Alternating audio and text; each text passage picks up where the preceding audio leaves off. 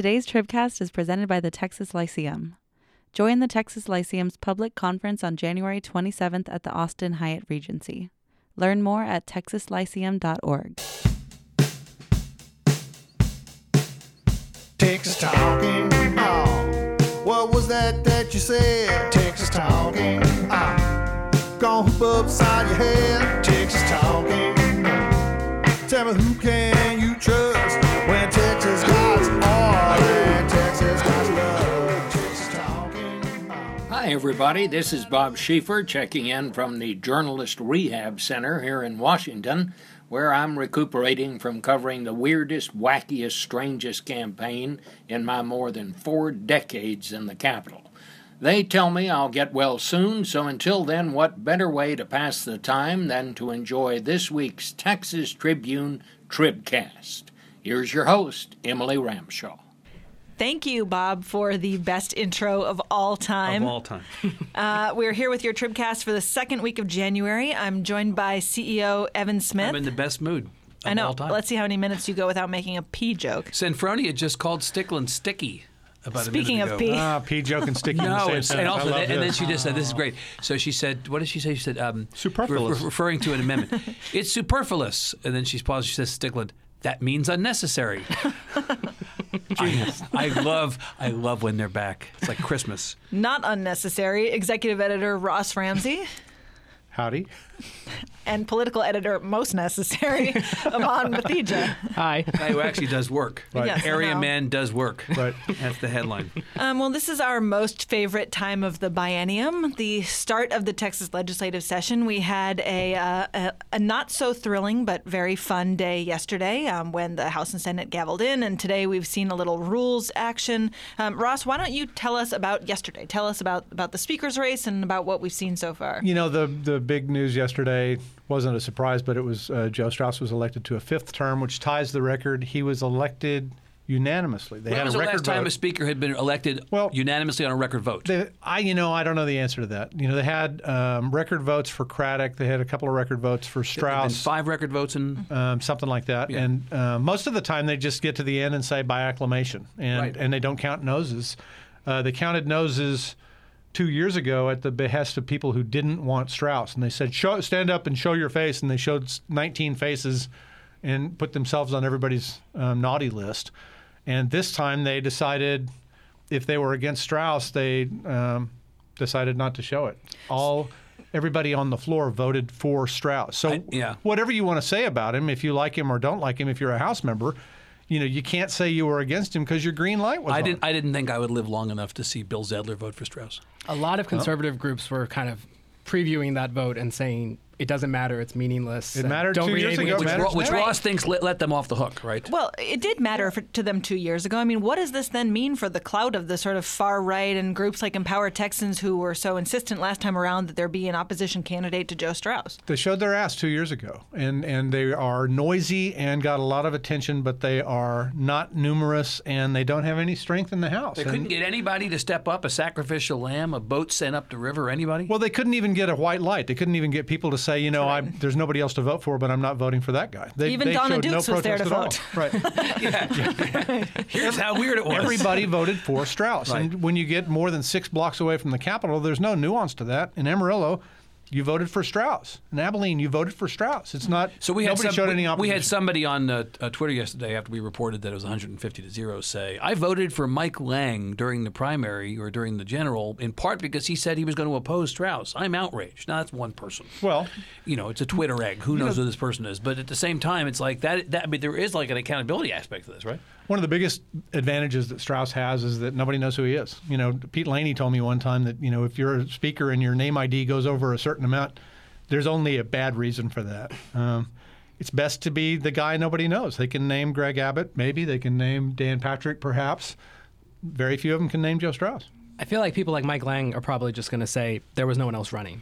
A, there was no one else running, and B, there was no chance, and I wanted to make sure that I could get things accomplished for my district. This was what Matt Krause of Representatives said. Matt Krause earlier in the week said, in fact, look, I want to vote for a more conservative candidate for Speaker. If a more conservative candidate for Speaker were to file I would vote for a more conservative candidate for Speaker. There is no more conservative candidate for Speaker. In the absence of a more conservative candidate for Speaker, my choice is green light, white light, red light.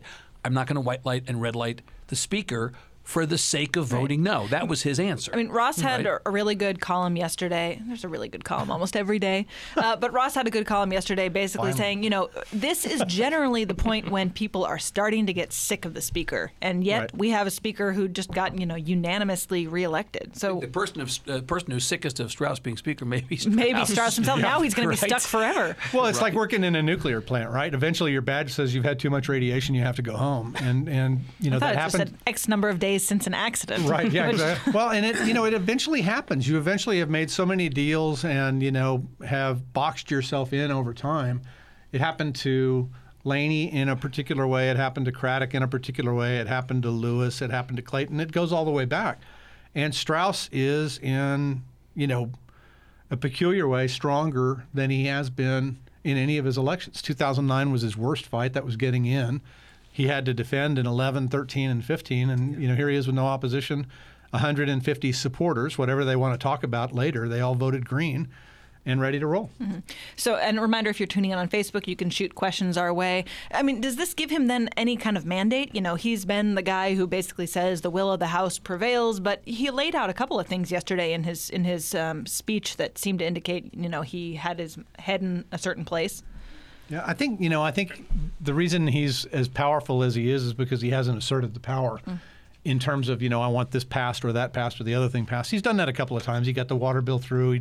He talked about child welfare yesterday. He's pushed some stuff, but he doesn't have a list of things. And so, they're not voting. He rarely puts members in a position where they're deciding whether to vote with the Speaker or vote the way they would like to vote otherwise. And I think that's, one of the reasons that he's as healthy politically as he is now. He talks all the time about the will of the House, and I think a lot of the members agree that he tends to allow the will of the House to move forward more often than not. And this idea of protecting people from their votes, the votes that they would like to cast if all other things were equal versus the votes that they have to cast politically. You'll have two issues at least that will come up this session. One will be on school choice. The other will be on the Privacy Act that will come over, otherwise known as the bathroom bill from the Senate, on which there'll be quite a lot of controversy. And the House, at least in the last two sessions, has been not particularly warm to a choice bill. Last session didn't even bother to take a vote, not even a procedural vote on that. And I think the Privacy Act could be one of those where it never gets out of committee, it never gets to the floor, and it never ultimately has to be voted on. And that would be a case of the members being protected in some respects from having to take a vote that would be problematic politically, but is not the vote they would otherwise cast. Well, you had the lieutenant governor, obviously, at a Texas Tribune event this morning over at the Austin Club, and you asked him specifically about this, basically, so what happens if the House doesn't take up, any of these priorities for you? And he sort of deflected and said, well, it's my job is to get it through the Senate, not to worry about the House. True, but not accurate. It is true that he has to worry about his own thing, and he'll do his own thing. And I thought it was interesting because the lieutenant governor is not shy, and not shy about demonstrating. Yeah, he used to be shy. What changed? Yeah. He's not shy about demonstrating strength. And when I asked him if he thought he had the votes for the Privacy Act in the Senate, he did not say confidently yes. Well, there was a funny, I'm over-interpreting just for effect here, but there was a long pause there. He did pause. And the last time I remembered him pausing like that was actually 2 years ago, beginning of the session, when I asked him about the gun bills. Mm-hmm. And remember, he said, I'm not really sure I have the votes for those. Now, it turned out he did. Right.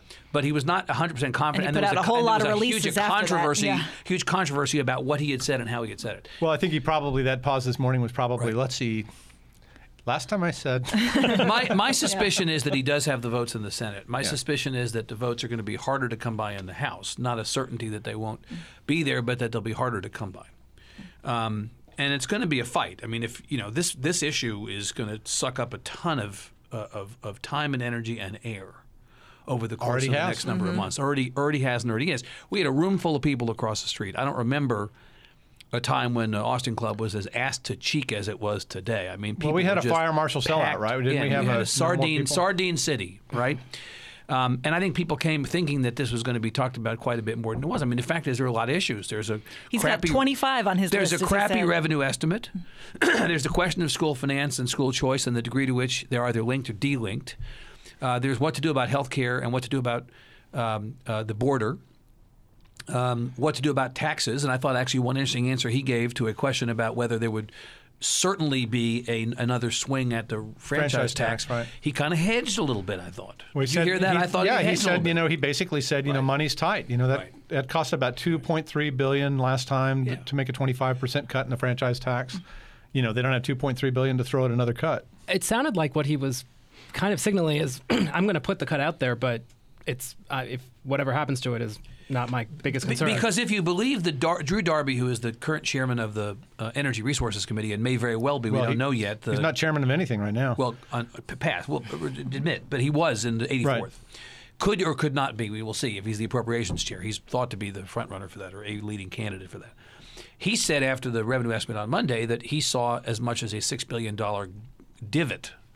The difference between last budget and this, in terms of that's just the term of art, divot now. in San Angelo, in the what we did last time versus what we do now, and so that's $6 billion. As Ross schooled me this morning on this, although I suspected this was probably the case, that if they come back to the table with another 25% cut or some percentage cut of the franchise tax, that's an additional couple billion they're going to have to find over and above the $6 billion that they didn't spend last time. CPS. This emergency, what we assume will be an emergency. $400 million, according to another Charles serious Smith, money. right? Mm-hmm. So at a time when the budget is already kind of sucking air, they're going to now have these additional things potentially. It's a very complicated situation for the budget.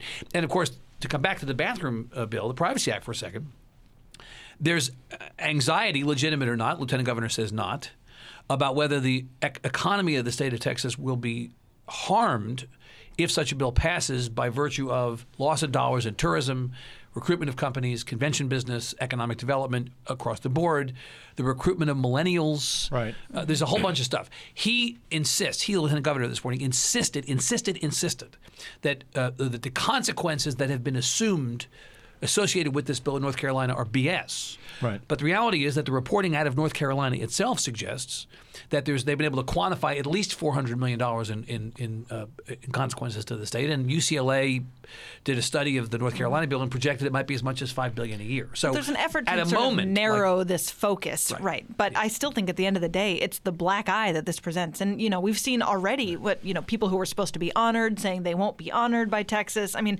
this is just sort of like the tip of the iceberg. I think. But his position on this, and I'm not sure it's the wrong position to have if you're him, is bring it. His position is you want to boycott. We don't let other people tell us what to do. You don't want to be honored, don't be honored. We're going to do what we think is the right thing, and we're going to fade the heat. The question is it a match burning or is it a brush fire? Mm-hmm. What size is the heat? Well, and if you've got the business community basically saying to you, don't do it, don't do it, don't do it, don't dare you do it, I mean, I don't know. It's a pretty big risk to take. I don't think the House is going to have the stomach for it. He's throwing some shade at the business community. Well, but to the extent where the governor tapped the brakes before Christmas and said, let's just study this a little bit more. Let's just hold on a second and have another look at this. I don't think the issue when legislators vote is going to be whether and how much this is going to cost the state. I think the issue when they vote is, my voters are over here mostly with Patrick, according to the polls, including our poll. Mm-hmm. And although put an asterisk there, I want to come back to that. And businesses are on the other side. And if they could vote and make business happy and voters didn't care, they'd vote that way. If they could vote and make voters happy and business didn't care, they'd vote that way. But with them split, the legislators are in a field of uncertainty, and they really hate that. The asterisk on the poll is you're asking voters maybe that a fully educated voter would say exactly what they're saying now, but you're in some measure asking voters a question about their opinion on an issue that they haven't sort of boned up on. Right. And that hasn't been in public debate for a long time. And if you present it basically as, do you think people, men or women ought to be allowed in women or men's bathrooms, locker rooms, whatever, people's initial response to that is hell no. And that's what the polls show. I really didn't want to talk about bathrooms today. But you did want to talk about peeing? No, Evan wanted to talk about peeing. Just kidding. What I do want to talk about is the politics behind... Months from now, someone's going to pull up this podcast. I have no idea. Months from now, people are going to pull up every podcast, and we're all going to get fired. I am, for the first time ever, struck dumb. No, that's not true. You're never. You just spoke. Right. So Patrick, said. stepping aside from the revenue estimate for a moment, Patrick held a press conference this week to sort of basically say, I'm running for re-election. No, there's no truth to this rumor that maybe I'm going to run against Greg Abbott. Did anybody think he was going to try to run against Greg Abbott? The AP ran a story that strongly suggested people were talking about it. Strongly suggested people are talking about it, but that's, I mean, which people? I like Will Weissett, and I like the AP, and I don't want to pee on them? I hear a big butt coming here. But if you read that story, the only conclusion to draw was that this was a manufactured controversy. So why did he then have to have a press conference addressing I'm it? sorry. He insisted today that everybody's talking about it. No one is talking about it. I think there's been enough currency to that among Republican funders that this is a money thing, right? He's found himself, I think, telling people who support both Abbott and Patrick, no, I'm not going to run against the governor. How many times has he said it without being prompted to say it? He said it a lot. He's volunteered a ton of times. He's the guy who not put running against he's the guy who kickstarted the conversation. Right. And now he's trying to get out of it. I think Greg Abbott would beat him like a drum in a Republican primary. He'd outspend him. He's popular. There's not really much room to Abbott's right. I don't think there's an opportunity there. Even if Patrick did want to run against him. That's an interesting exercise. I think when you go mentally. to I don't know what the answer to what would happen in the primary is. I'm not prepared to say that he would beat him like a drum. I do. I'm not prepared to say that. You got to run on a complaint against somebody, and I don't see a complaint against Greg Abbott in a Republican primary. What do you think? I feel like this is going to sound wishy-washy, but I don't think Patrick would run unless he saw a clear opening. And so there'd have to be something different in a year or so to make it clear that. So today he's not running against Greg Abbott because today he'd get beat like a drum. Today I don't see how he'd do it, but he's got a huge platform already. Well, honestly, he doesn't need to be governor. That's the argument is, why would you want to be governor when you have already what is the most powerful job in the whole state? He is the one who drives the conversation politically. In the state, he does. That's always the deal with the lieutenant governor. But it's by choice. Why is that always the case with the lieutenant governor? I mean, Abbott could drive the conversation if he chose. We have he is the governor. It's a weak governor state. He doesn't control his cabinet. Was Rick Perry a weak governor? Rick Perry had every appointment to every cabinet, every agency ever. I mean, Rick Perry accumulated power over this massive tenure. The executive branch doesn't have inherent power in it, and in particular, the power of the executive branch is at its lowest during a legislative session. They're in here begging for money. All the agencies, all of the governor's office, everybody else is begging the legislature for money. That's where the power is right now. They'll ascend in power a little bit at the end of the session, but during this 6-month period every 2 years, you're right. The agenda is controlled by the lieutenant governor and, to the extent that he or she wants it, by the speaker. Does Greg Abbott saying what you described as a brake pumping the brakes on the bathroom bill necessarily mean that it doesn't pass? No, but if Dan Patrick said pump the brakes on the bathroom bill, does that mean it wouldn't pass? If you're running a bill this enthusiastically as the lieutenant governor has been running this bill, whether it's his top priority or not, and the governor says, hold on a second, that's a change in momentum, and you want him on your side. So you think if the governor came out against it, he would kill it? Oh, yeah. You think? Well, I mean, if the governor came out against it. I mean, he could veto it. Well, he could veto it, but I guess I'm talking about not that part of the process. I'm talking about this part of the process. What it does is it gives the House cover. The House doesn't want to pass this. I believe the House is not going to pass this. Do you think Strauss gave it cover when he said to us on November 29th? Yes. I don't consider this to be urgent? Yes. Strauss gave it cover, but what Abbott does is gives the social conservatives in the House who just went along and voted for Strauss cover. Why so am now I, they've why got am I double voting cover. Why am I voting for a controversy if the governor's just going to veto it anyway? What if the governor vetoes it? On the bathroom conversation, because we're getting some questions on this on Facebook. Question from Karen. Can y'all explain what happened in language the simpleton can understand with the bathroom amendment in the House Rules floor debate today? This came up today. Good thing Aman is here. There was a second day of session, or usually second or third day, they passed this resolution that deals with housekeeping in the chamber, things about how much you pay certain committee members, and who has access to the how they're going to do business. Right, exactly. Right. And Matt Schaefer, representative from Tyler, put forth an amendment to the housekeeping resolution saying, essentially, putting the bathroom bill in there essentially for the Capitol. Saying that anyone in the Capitol has to use the bathroom of their biological sex. Wouldn't that fall under this bill because it's a public building? Yeah, but it's not passed yet. Right. So he's trying to do it just for the House, or just for the Capitol. It would seem like just for the Capitol, which Charlie Geren said that would actually be the State Preservation Board doing the whole Capitol, not the House rules. So he called a point of order on it, and ultimately Schaefer withdrew the amendment. You can't make state law in the House rules. I mean, is the technical thing. That's interesting, though, to pin it on the Preservation Board because, Donna Howard passed this amendment today, basically allowing, female members of the media to use the women's lounge on the House floor for pumping, breastfeeding. And when she came up and said it, she said this was something we've gotten, we've passed it we've put it through the Preservation Board. And Charlie Geren signed on and said he was cool with it. So. But she was not saying all bathrooms in the Capitol. She was saying the House. Just the House. Yeah, that's right. one. Yes. Springer was trying to go outside of there. Schaefer, sorry. Schaefer was trying to go outside of the House. It seems like the House probably couldn't make rules for the whole Capitol anyway. Like, what if the Senate balked? Not that they would on that particular legislation, but. All right, a couple more questions on Facebook. This question from Julie, who has a question we were going to talk about anyway. What do you all think is going to happen with Representative Donna Dukes?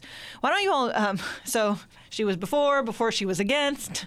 What is the latest with Donna Dukes? She's back in the legislature. Surprise! Right. Can someone walk us through this timeline? Well, what was reported yesterday by KXAN and picked up by the Statesman and then widely circulated on social media is that the DA's office, specifically Margaret Moore, the new DA of Travis County, but maybe more broadly Travis County prosecutors and Texas Rangers, are expected to recommend an indictment of Donna Dukes. Well, they're going to take their investigative folder to the grand jury and say, "What do you think?" Yeah. But you just started at like point Z versus point A. Well, I think get us up to speed. Point Z is where people are interested in being at the moment. Point A is, as Donna Dukes had said at some point in the fall. Right. In September, she said September, that she was not planning on serving, but she was not going to resign before the end of her term. And she was already, had been the subject of an inquiry. And so she was running for re-election, but that she promised, I would say, it's not probably too strong to say, she promised that her intent was to resign on the first day of the session. She said, and I just want to add, our reporter Alex Samuels got this quote from the Travis County DA last night. This case was ready for presentment to a grand jury months ago, and it was delayed at Duke's request, so she'd be able to resign and then negotiate the case. So it's clear that, according to the DA, this was all part of the negotiations, and Dukes changed her mind, and that could be why the grand jury is going forward. So is this the result of a new DA, or is this the result of her wanting to broker a new deal? Hard to say because Dukes isn't talking, but clearly she talked in a limited amount. She wrote an email to Marissa Evans. And basically said, don't blame Bill Miller, my consultant. He didn't know, even though he was telling us, she was still resigning. Right. So it looks like she had the makings of a deal with the former DA. She changed her mind at some point. A new DA came in. I don't know which was the chicken and which was the egg here, but the old deal is gone. And now she's a member of the legislature, which she said she was not going to be. And the DA is going to the grand jury, which maybe the previous DA was not going to do. If you quit your deal, I'll let this go. Sometimes that's the deal. I don't know that was the deal.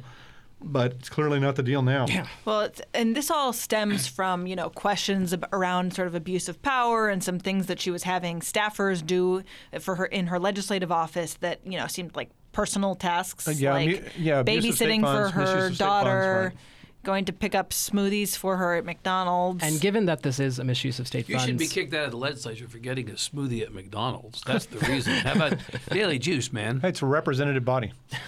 If they were being paid for with taxpayer dollars, it's better that she went to McDonald's than to the overpriced Daily Juice. I would rather see taxpayer dollars paid for someplace else other than McDonald's, but that's a whole other podcast. This is a productive discussion, yes. It's, in other words, a tripcast. Yeah, right, exactly. I was going to say, if Vitek were here, he would be defending the deliciousness of Big Macs. Would you please let Amon say something intelligent? Vitek, I like chicken nuggets, he would say. I was going to say that Dukes told Marissa Evans yesterday she is very adamant intent on getting back on appropriations on the subcommittee she was on to work on health and human services in the budget, which would be pretty amazing given that she is being investigated for misuse of state funds. I mean, Strauss not going to put... Say that again. Strauss is not going to put her on appropriations? Come on! It's a mess. And it's going to. Seriously? See, this is why I wanted to get off McDonald's movie. Yes. How fast? The question is how Strauss fast is not going to eat at McDonald's. I think the fastest You know thing what? here that could happen is He's with me on that. He's a coastal elite as far as food goes, I think. Well, I thought you were going to say a vegan. The grand jury's going to look at this maybe quickly and make a decision maybe quickly that may, get rid of a lot of question marks. Cheryl here. Cole and Gabriel Nila and other people, in town it's pronounced Nila, are the candidates who had pledged to go into a special election, are not having any of this Dukes staying stuff. Yeah, there's several. I mean, do you stick around because then you have greater leverage if something happens? And I mean, you have Purely something to speculating, trade. sure. yeah, You have something to trade.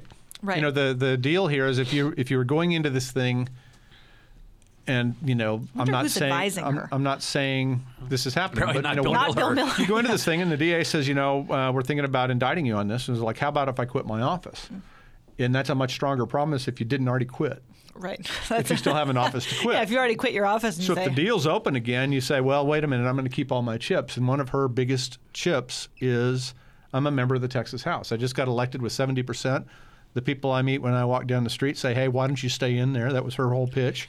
And you go to the DA with that, and the DA says, well, you want to be a member with an indictment or a non-member with no indictment. Mm-hmm. That's kind of a And we reported earlier in the week, I think Jim Malowitz reported within the last 7 days. He loves that McDonald's. He looks like McDonald's material to me, truly.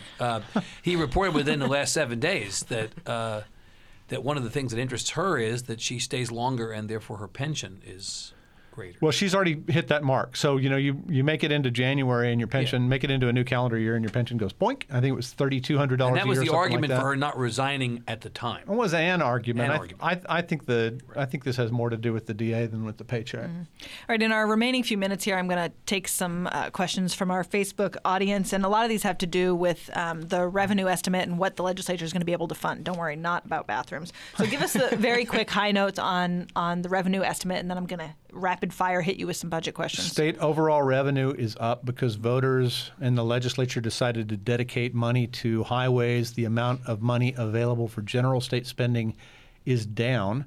Only $1.5 billion is available for incoming cash, so for a supplemental budget or whatever.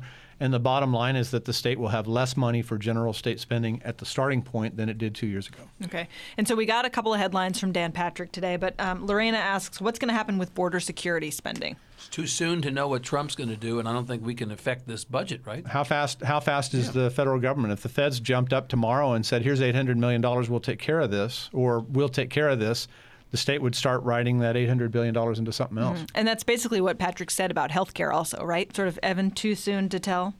Yes, I have a text from Patrick Svitek confirming that he thinks McDonald's is He's delicious. he can't talk right now. He's got a chicken nugget in his mouth. Our former colleague Dan Hill on Facebook has written #Bros for McNuggets. Yeah. So apparently there's a large Apparently a Northwestern issue. No, listen. Thanks, Dan. Keep the I lights think on. there's a very small percentage chance that on two big ticket items that the state is waiting for guidance on the federal government from this particular new administration on health care and on border security. That the timing public ed. And yeah, but I really think it's healthcare and more. It's healthcare and border security. That they're not going to have enough information from this administration In time. in time to impact this biennium, or at least the first year of the biennium, or at least the process to write the budget. I think there's special session material here. If Congress were to act in September, October, the legislature might come back and rewrite some budget stuff. Shauna asks, how is the Texas Ledge going to pay for cleaning up all those old oil wells that Jim Malowitz wrote about? They don't have any money. It's one of the Don't count on it. It's one of the things in line. There's going to be a lot of supplicants this time, and mostly no's. I think the thing I'm most fascinated to see is, do they even touch school finance? Because the Supreme Court said it's constitutional, but they also shamed them in that ruling. Right. Yeah. And Evan said today, basically to Dan Patrick, so is there a possibility you'd even spend less on education? Well, that's been one of the interesting things about the last 6 months of conversations about education spending, that we started out with, well, the court kicked it back to us, and we're adding 85,000 kids to the public school system every year, and we're still digging out of the hole we created in 2011. So yes, there's going to be more money. Then people started to go, Well, if you look and then more lately, it's been more like, actually, we could see a net negative on that. Well, one of the things in the revenue estimate is, because of rising property values in local school districts, the state's on the hook for $3 billion less than it was. Here's what Dan Patrick So they said. are cutting spending. Yeah, what Dan Patrick said that I think is undeniably true is that if you're in the position to have to cut the budget by a significant amount, you have very limited options because so much of what's in the budget is committed and can't be cut. The discretionary portion of the budget is largely two things, healthcare and education, but it's much more education than healthcare. This is Willie Sutton budgeting. The old Willie Sutton line about why'd you rob banks, that's where the money is. If you're cutting the budget, you go where the money is. And the money is education. It is no accident that education got cut in 2011. And if they're $6 billion or more in the hole this time, they're going to cut education. You know they are. Where are they going to find it otherwise? Well, in the second year, if they think that the feds are going to come through with some money, they'll short sheet the second half of the budget and come back in a special. So it's some David Blaine shit, basically. They're going to do a magic trick. It's been done. All right, two more quick ones. Give your Cliff's Notes versions of these answers.